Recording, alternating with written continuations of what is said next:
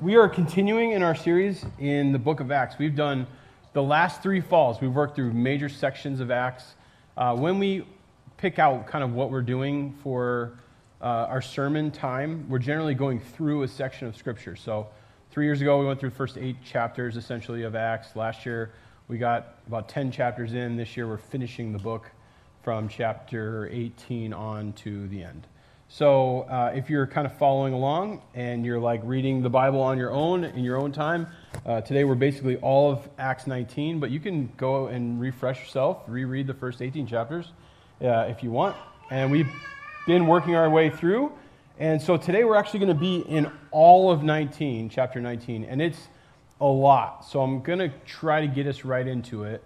And basically Paul, as he's been moving around the area, has spent some time in Corinth, which we talked about that city being a very important trade and port city. There's a lot going on there. It was a way to basically cut off the bottom part of Greece instead of going all the way around the tip of Greece to get back into the sort of the western side of Greece. You could kind of cut through these.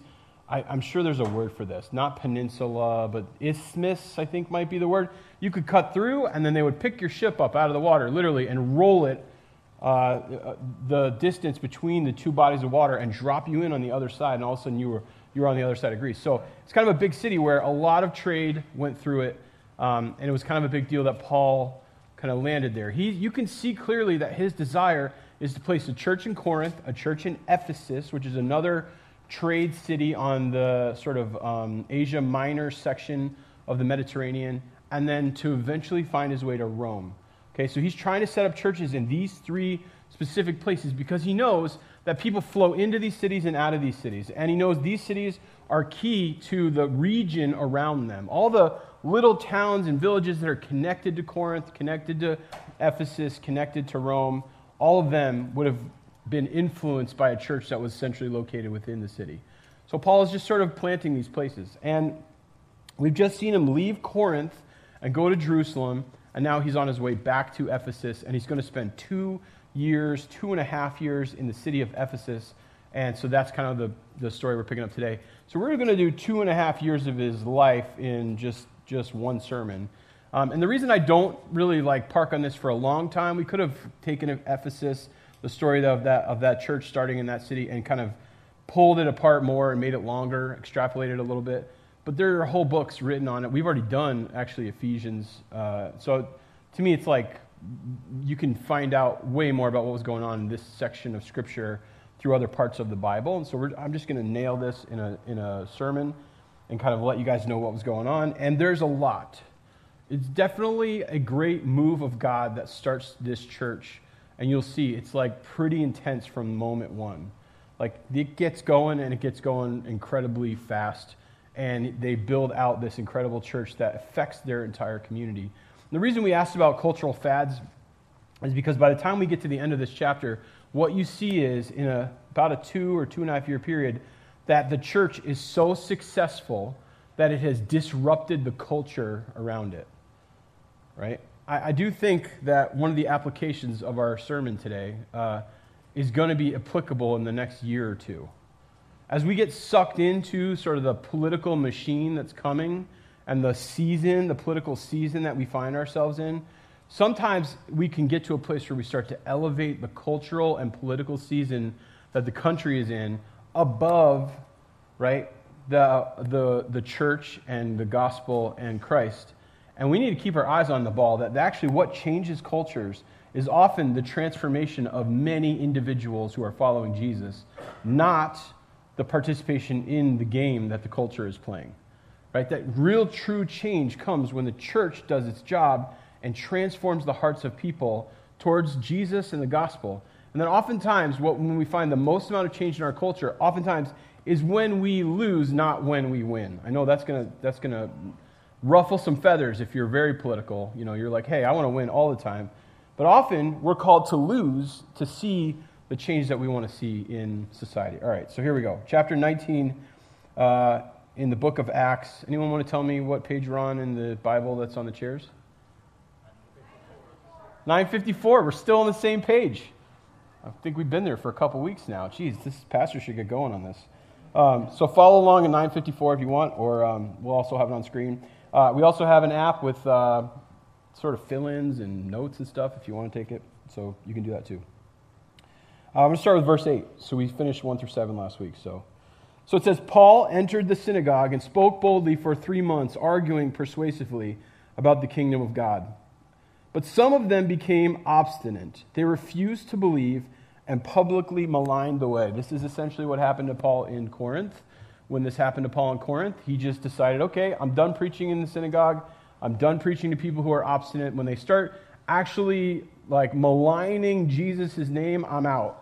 And he went next door and started preaching at the house that was right next door to the synagogue in Corinth. It was kind of like a, hey, you can't stop me from doing this. This is going to be awesome, right?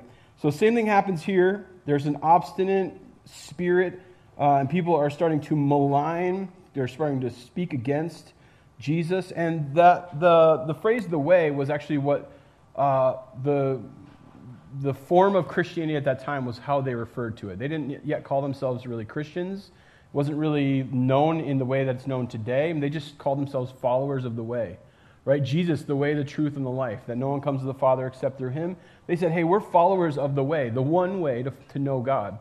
Okay? And so that was the kind of name that they gave themselves. And as soon as that started to become a problem in the synagogue, Paul decides he's going to move on. So it says they publicly maligned the way, so Paul left them. He took the disciples with him and had discussions daily in the lecture hall of Tyrannus. So this is kind of an interesting little side note in history. We actually can verify this in other passages, extra biblical passages, where they talk about Paul teaching in Tyrannus' school. Tyrannus most likely got his name because he was a tyrannical teacher. It's most likely a nickname. So there you go. That's a pretty awesome dude to have as your teacher if you're a student. But what happened in their culture in Ephesus is that during the middle of the day, it was a little bit of a siesta culture. So people would be open in the morning and open in the evening, and they would close down during the middle of the day. And Paul said, hey, we're going to take advantage of this empty time slot and this empty building, and I'm going to go just cut a deal with Tyrannus to use his sort of his school, his building, his classroom to be able to teach the Word of God. I mean, it sounds a lot like the way church planters think, right? Like, I can't even tell you now. In fact, what's really funny is watching Macy. So we'll pull into a building. Like, for instance, the other day I was in Shoreview, and there's that new, it's supposed to be like an Amazon building, but they just didn't put anything in it. So it's just an empty building sitting there, you know. And every time I drive by an empty building, I think, that'd be a great place for a church. And often I just mention it. Hey, that'd be a great place for a church. And so my kids have picked up on the idea that, like, we should look at every empty building as though it could be a church, right? It would be awesome if we could plant a church in this giant empty building. So I actually said that. I go, hey, that would be a great church. And Macy goes, not enough parking, Dad. She already knows the reasons why a building may or may not work for a church to be planted in it. And I was like, you're actually right. There are not enough parking spots right here for everybody to descend on it at one time on Sunday morning. It would run out of parking really, really fast. And it would actually just make everybody mad in the Starbucks or the Noodles and Company, because they'd be overflowing into that parking lot, taking up. It'd be church parking that would make everybody mad. So I always look at things like this. I think Paul just sees an opportunity. Here's Tyrannus. He's not using this building during the day. He probably went, offered him something, signed a lease. And it says that he taught here for 2 years. Let's see, where am I? 19, verse 8, going down. This went on for 2 years, so that all the Jews and Greeks who lived in the province of Asia heard the word of the Lord. Think about that. Everybody who lived in the province of Asia, which is essentially modern-day Turkey, heard the word of the Lord because Paul was teaching out of this school that was open just during the middle of the day in Ephesus. Like, incredible movement of God's word into the outstanding area, because if you think about it, let's just say that Paul, let's just call it 2 or 3 hours a day, is spending time teaching people God's word and going into the scriptures and guiding them into all the lessons that they might need to learn, discipling people. You think about over a 2-year period, okay? How many, they probably took off some days for holidays, and they probably took off at least 1 day a week, obviously, for a Sabbath. But for probably 6 days a week, and probably for almost every week for those 2 years, Paul is teaching for multiple hours. people who are dying to know more about this Jesus and how he fits into the Old Testament and what they knew about Jesus, and he's telling the story over and over again, and he's teaching it to people, and he's discipling people. And what happens when you teach God's word like that? It spreads, right? It goes from one place to the next, to the next, to the next. People then took what they learned there, and they took it on the trade routes that they were on. They took it to the back towns that, didn't have anyone come and visit them specifically, and they shared it with people, and they shared it with people, and they shared it with people. That's the way it looks. And what you're going to see here is an incredible work of God that begins, but I want you to know that the work of God is grounded in God's word. You don't get anywhere on God doing something in your midst unless you ground it in God's word. All of these movements that start and go through all of history and look at every single movement, it was generally led by prayer and God's word. Those are the two things that lead us into all the movements of God's that we see throughout history. And so that's what Paul's doing. He is honoring God's word. He is teaching. He is discipling. He is following through on building. And the church in Ephesus is growing and growing. And God's word is spreading throughout the entire area of Asia Minor. And so he stayed there and taught for 2 years in the classroom of Tyrannus. Verse 11, God did extraordinary miracles through Paul, so that even handkerchiefs and aprons that had touched him were taken to the sick, and their illnesses were cured, and the evil spirits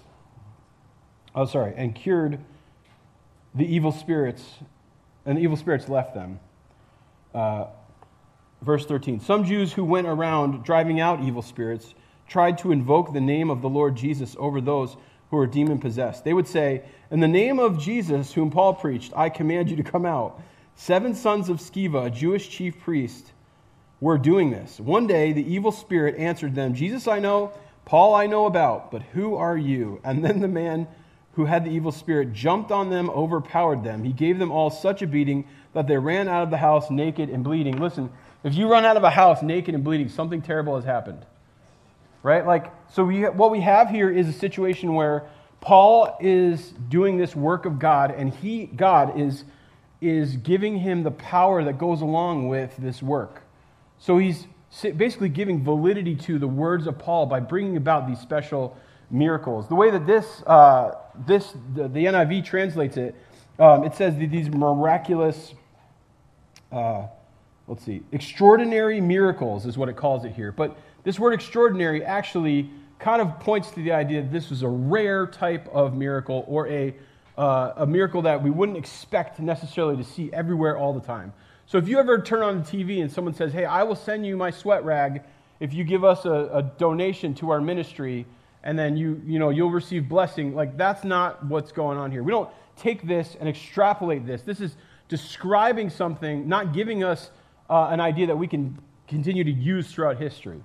Right? This is a special miracle going on with this work of God. Now, I want to be really clear. We believe that the Holy Spirit is active today and heals and does all kinds of miracles. But this specific miracle was kind of a one-off kind of situation. This was a miracle that was happening essentially because this work of God was happening, and it was bringing validity to what Paul was teaching.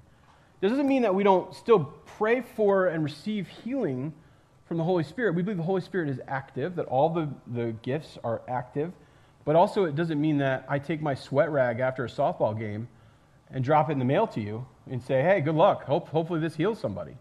Right? That's not what we're talking about here. But there was a ton of power coming out of this work of God. People were being saved. The word of God was being preached.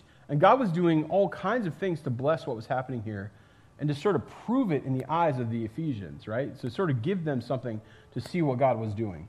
And so what happens is these essentially these Jewish, the sons of this Jewish priest are going around and they're trying to work out demons in people. And they realize, hey, there's some sort of formula here that if we say the right words, we can actually drive out demons in people's names. So they're like, hey, in the name of Jesus, the guy Paul's talking about, we're going to try to drive this demon out. And the demons are not intimidated by people using God like he's a formula. God is not supposed to be a formula. Right? We often get this idea that we're supposed to put money in the vending machine and punch in the right thing and get the thing out that we want. And that's not how God operates. Right? Columns that held up this huge building that was designed to worship Artemis, or also known as Diana. Okay? You would come into the city, into the harbor, and you would see on a hill overlooking the city was this building gilded in gold that was so gigantic, people from all over the world came to see it.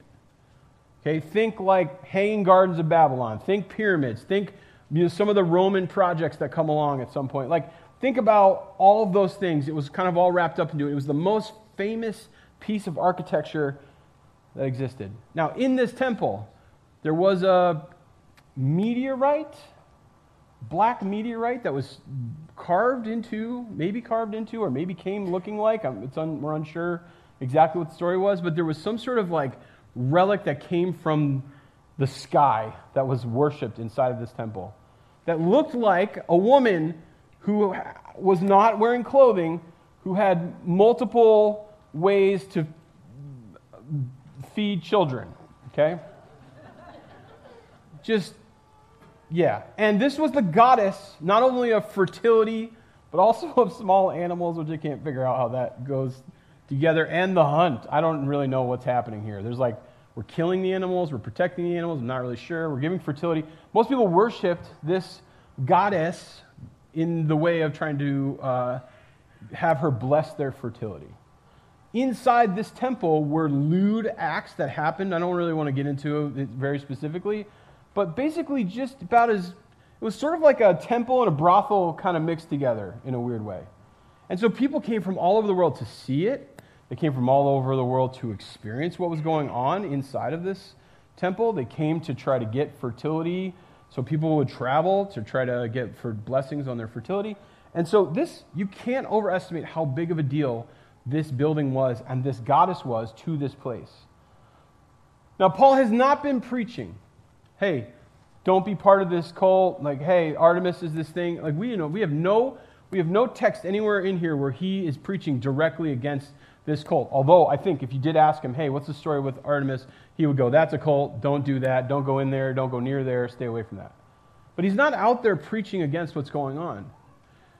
I want you to really think about this long and hard, because this does influence how we influence our culture around us. Paul is so concerned with teaching God's word, with creating the church, with seeing the church affect the community, that it is driving the temple of Artemis out of business.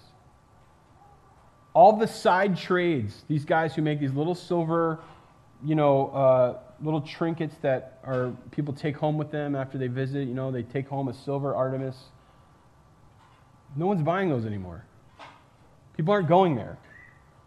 No one's using the temple. There's actually other writing during this time of other Roman officials who start to blame the Christians for the idea that no one's using the temples, no one's sort of participating in temple worship, because they've met Jesus and now they don't do that.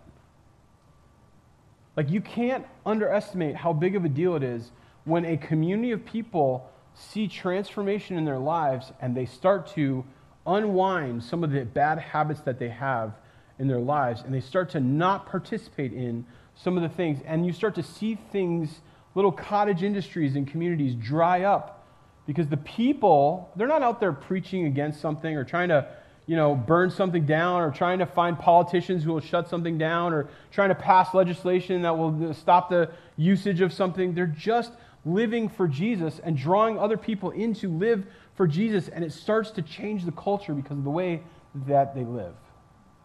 I think too many of us are thinking, how do I get politicians to make this happen? How do I change the law? How do I get the right person voted in? How do I go online and be a social media warrior for something? How do I start fights with individuals who I disagree with on certain issues? And in reality, what Paul is doing is just living for Jesus and calling other people to do that. And those things start to dry up, and the culture begins to change and shift. And they're seeing there is a fiscal change. There is a industry change that happens in this city because these Christians are living for Jesus. Like, how amazing if we lived for Jesus and drew other people in, that we started to change the culture around us, not because we're out picketing something or boycotting something or, trying to get people voted into a certain thing or not passing legislation. And by the way, I'm not telling you can't do that stuff, but that's not how you change culture. You change it from the inside out by living out the truth you want to see in that culture. Right? You're called to put your values on display. Right? You're called to live for Jesus in the midst of a culture that doesn't live for Jesus. And when we all do that, it can change an entire city or region's culture because there's enough people following Christ in that place. And that's what is happening. This guy has basically making the case that Paul has ruined their business and ruined their reputation, because now people look at them like, hey, you guys are cult worshipers and we're not going to buy stuff from you. And it is putting them out of business and making them look bad. And so this sort of situation gets kind of crazy. First, he makes the case that it's their civic duty to worship Artemis because that's, what's known here. And then he sort of changes his idea. Verse 28. When they heard this, they were furious and began shouting, "Great is Artemis of the Ephesians!" Soon the whole city was in an uproar. The people seized Gaius and Aristarchus, Paul's traveling companions from Macedonia, and all of them rushed into the theater together. Paul wanted to appear before the crowd, but the disciples would not let him. Like, just put yourself... So this theater, you can go look at pictures of it. It's unbelievable. Like, thousands of people could fit in it. It would be gigantic. There would have been tons of people that could have fit into this place. It is not a safe place. And I love it. When Paul hears that there's some sort of riot going on because of the way Christians are acting, and that whoever gets in front of these people is going to be in a tough spot, he goes, cool, there's a gathering of people. Let me go share Jesus with them. Like, his first thought is, just put me in there. I'll talk to them. I'll reason with them. It'll be great. I'll start talking about Jesus. I know they're mad about Jesus, but if you put me in front of them, Jesus will win. It'll be great. Like, he immediately goes to, let me go share the gospel in this place. Like, yes, sometimes sharing the gospel is not the safest thing in the world. Doesn't mean we should shy away from it. And then they're yelling, "Great is Artemis of the Ephesians." And you think that's kind of ridiculous. Like, who still worships Artemis? Do you know any Artemis followers? Has anyone come to you recently and said, hey, listen, really want to talk to you about your relationship with Artemis? Right? Like, I got a letter in the mail from some cult that was like, hey, we want to talk to you about your relationship with our God that we serve, right? Like, there are people out there who are repping all kinds of weird stuff. You don't know anyone who worships Artemis. Artemis is gone. Nobody worships. If you go and look modern day, you show up in Ephesus and you go up to where the temple was, there's one column in a field. We didn't even refine this temple, and people didn't think it existed exactly. They were like, what? Where is this? We didn't find this until like mid-1800s. And wasn't even excavated fully and able to be visited until like early 1900s. Right? Like, Artemis is gone. People are worshiping Artemis. They're saying, great is Artemis of the Ephesians. They are in full worship mode, and they would, in their lifetime, right, probably not see this, but a few generations later, it would be gone. The temple would be gone. There would be no one left worshiping this God. We do this same thing culturally. There's something else to be worshipped. It feels like now, just about every year. Right? Like, I see people give their lives to things that are so stupid. They give their lives to social media. They give their lives to fantasy football. They give their lives to hunting. They give their lives to, I'm going to give you all the guy ones because they're my guy friends, right?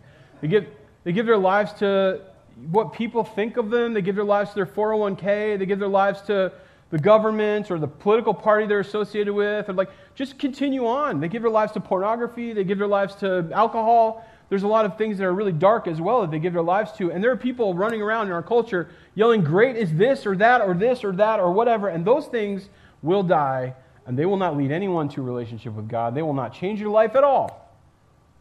I think anyone who's gotten to the end of any of those things finds that they are meaningless. They are worthless.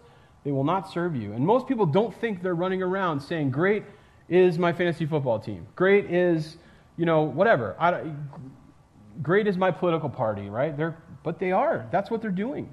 They're giving their life to something that was never meant for you to base your life on. Your life was meant to be based on your relationship with God. It's not that some of those things, not all of them, obviously, some of those things can't be part of a balanced life of a Jesus follower. But man, is Jesus top of your list or isn't he? Sit down and do some work on it. Where does your money go? Where does your time go? Where are your relationships built? I think a lot of people, when they sat down and looked at it, they'd be like, nope, I'm spending way more time, way more money, way more of my resources.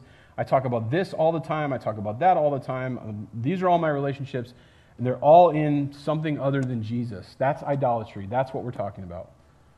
These idolaters were making little idols, right, for this temple. And Paul is saying, no, Jesus is what we're meant to put our identity in. It's what we're meant to give our lives to. It's what we're meant to be followers of the way, to actually be living out the way of Jesus. It's not that those things can't be part of our lives, but we cannot base our lives on them. And whatever the cultural fad is, it will be gone. Right? There are things, I was just having this conversation, I was one of the last people playing Pogs. I'm going to be honest with you. There's all kinds of, only 90s babies know what that even is. There's all kinds of dumb things that we found ourselves doing that they're gone. They're gone. Your life can't be based on it. It leads you nowhere. And I would ask the question, are you worshiping some sort of idol, or are you worshiping Jesus? All right, it's a sprint to the end here. Paul wanted to appear before the crowd, but the disciples would not let him because they're smart, and they wouldn't let him, even though I'm sure if he was a handful saying, hey, just get me in front of him. He's like, I've been stoned before. I've been thrown out of cities. This is fine. Just put me in front of them. I was planning on leaving anyways. If they throw me out, it's okay. The assembly was in confusion. Some were shouting one thing, some another. Most of the people did not even know why they were there. The Jews in the crowd pushed Alexander to the front, and they shouted instructions to him. He motioned for silence in order to make a defense before the people, right? But he's no Paul. It says, but then they realized he was a Jew, and they all shouted in unison for about 2 hours, great is Artemis of the Ephesians. Listen, whenever the culture, by the way, is pushing, they shout for a short time, and then it moves on to something else. And most people don't even know what they're shouting about, and there's a lot of confusion in it, and it doesn't even add up. That's really what's going on here. The city's clerk quieted the crowd and said, fellow Ephesians, doesn't all the world know the city of Ephesus is the guardian of the temple of the great Artemis and her image, which fell from heaven? Therefore, since the facts are undeniable, you ought to calm down and not do anything rash. You have brought these men here, though they have neither robbed temples nor blasphemed our goddess, right? They're not preaching against Artemis. They're preaching about Jesus. If then Demetrius and his fellow craftsmen have a grievance against anybody, the courts are open, and there are proconsuls. They can press charges. If there is anything further you want to bring up, it must be settled in a legal assembly. As it is, we are in danger of being charged with rioting because of what happened. And in this case, we would not be able to account for this commotion, since there is no reason for it at all. After this, he had said this, they dismissed the assembly. Paul's words, his teaching, end in a riot in Ephesus. I think we miss sometimes the idea that if we are faithful and God does move in power, we should expect opposition. In fact, I think too many people see the smoothness of something working correctly and having fruit all the time as being the only way that they understand success and think God is in something, when in reality, when God calls us to do hard things, we will most likely see opposition. And when it gets more difficult, that is actually how we know we're doing what God has called us to do. So many of us hey, I'm going to follow Jesus, but then it gets hard. Something happens where you have to stand up and you actually have to live out your value in front of other people, and it gets difficult and you find yourself in tension, or you're not sure how to figure it out, and you think, God must not be in this. He must not be in this because, look, I'm already struggling, or I'm already having trouble with this, or I'm already not sure. And what you should understand is that when you experience opposition, that might actually be a better sign of God's involvement in what is going on. That when he starts to move in power, and when his word starts to change, transform you to the place where you're burning old stuff and walking away from difficult things and changing the culture around you, when those things start to happen, guess what happens? There is a real enemy and opposition comes. In fact, if Jesus is clear about one thing that he absolutely promises us, I should say two things. He promises us his presence. Okay. Also, he promises us hardship. Too many of us are like, oh, things are getting hard. God must not be in this. No, things are getting hard. God has you exactly where he wants you. I'm not saying every single time, for sure. Lean on the community you have, seek his face, pray about it, ask for him to show you, ask for him to speak to you, ask for clarity when you're making decisions and doing hard things. But when you experience opposition, it doesn't mean he's not in it. It could mean he's like fully in it. And now you're experiencing opposition because the enemy is coming against you in that thing. Any new thing that you start in your life that's going to draw you closer to God's word and to God's presence and to the Holy Spirit is going to be fought and opposed by an enemy who wants to see you fail. Right? We see at the beginning of Corinth, Paul goes into Corinth and he is afraid because he's been thrown out of every city and he's been beaten to death and he's been stoned. At one point, we're not even sure exactly how it's written, but it looks like he kind of almost dies and is brought back to life after his stoning. Like, that's how intense the opposition that Paul has went through, and he's afraid in Corinth. It says he comes in fear and trembling to share God's word because he knows he's going to get tossed out of town as soon as he gets going. And by the time you get to Ephesus, right, a couple years, year and a half in Corinth, 2.5 years in Ephesus, it's about 4 or 5 years later, Paul is saying, put me in front of the crowd that might kill me. I'm good. I'm ready. Let's go. If anything, I know God's working right there. He's in this. Put me in front of it. I don't have fear at all in this place. I'm going to stand up for the gospel in this moment, right here.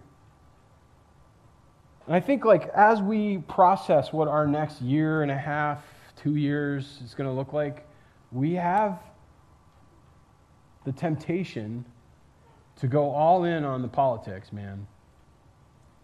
To fight with one another, to see all kinds of disunity in the church, to get so far into our political sides that we miss the idea that God still wants to use us to see the gospel move forward. I'm not saying that we disconnect and don't do anything, but I'm saying when Jesus was presented with the idea of should we be political or not, he said, hey, let the politics stay in the realm of the politics and focus on the gospel. That's what we have coming. It's going to get crazy. It's going to create all kinds of anxiety in people, all kinds of tension in people. We've been through this just a couple years ago and a couple years before that. We should know this is coming and know that our goal during this time frame, when we see everything getting more tense and more difficult and more ununified in the church, is to move forward for the gospel in the midst of that. We should change the culture based on the way that we live. To not engage, to not fight with people, to not put something above the gospel that ruins our relationship with other people, to keep God's word and his gospel as the most important primary thing. I know it's hard. I'm not saying I do it perfectly either. Okay? I pretty much had to disconnect from almost all social media. For any of you who've sent me a message on social media at any point, I have a couple people that still forward me stuff on Instagram. I check it every 3 weeks. I'm sorry. I don't even want to be on there. Because I know I want to fight with people. So I had to step out.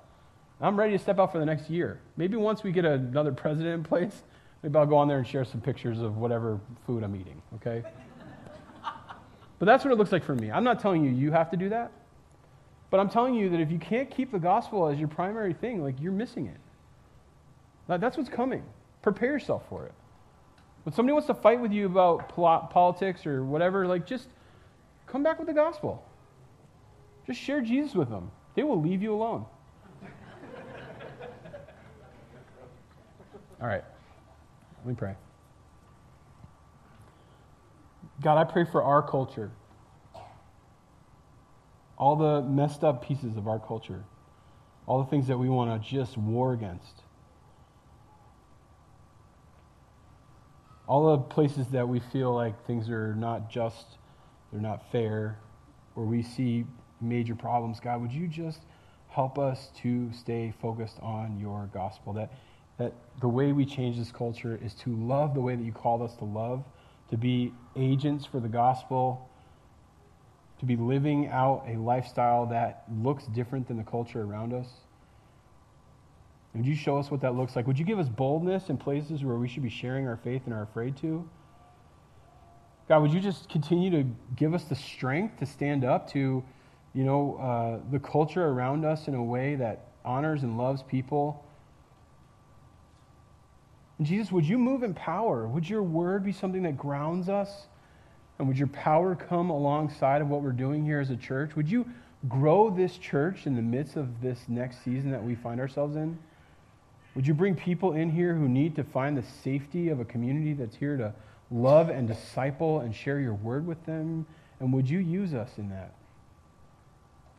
Help us to get rid of our idols, to be honest about what they are. And God, help us to move forward listening to and taking cues from your Holy Spirit. In Jesus' name, amen. Would you guys stand up? I just want to send you with a blessing today. God, please use these people to expound and expand your gospel, that they would be people who show your image to the world around them. In Jesus' name, amen. Amen. Love you guys. We'll see you next week.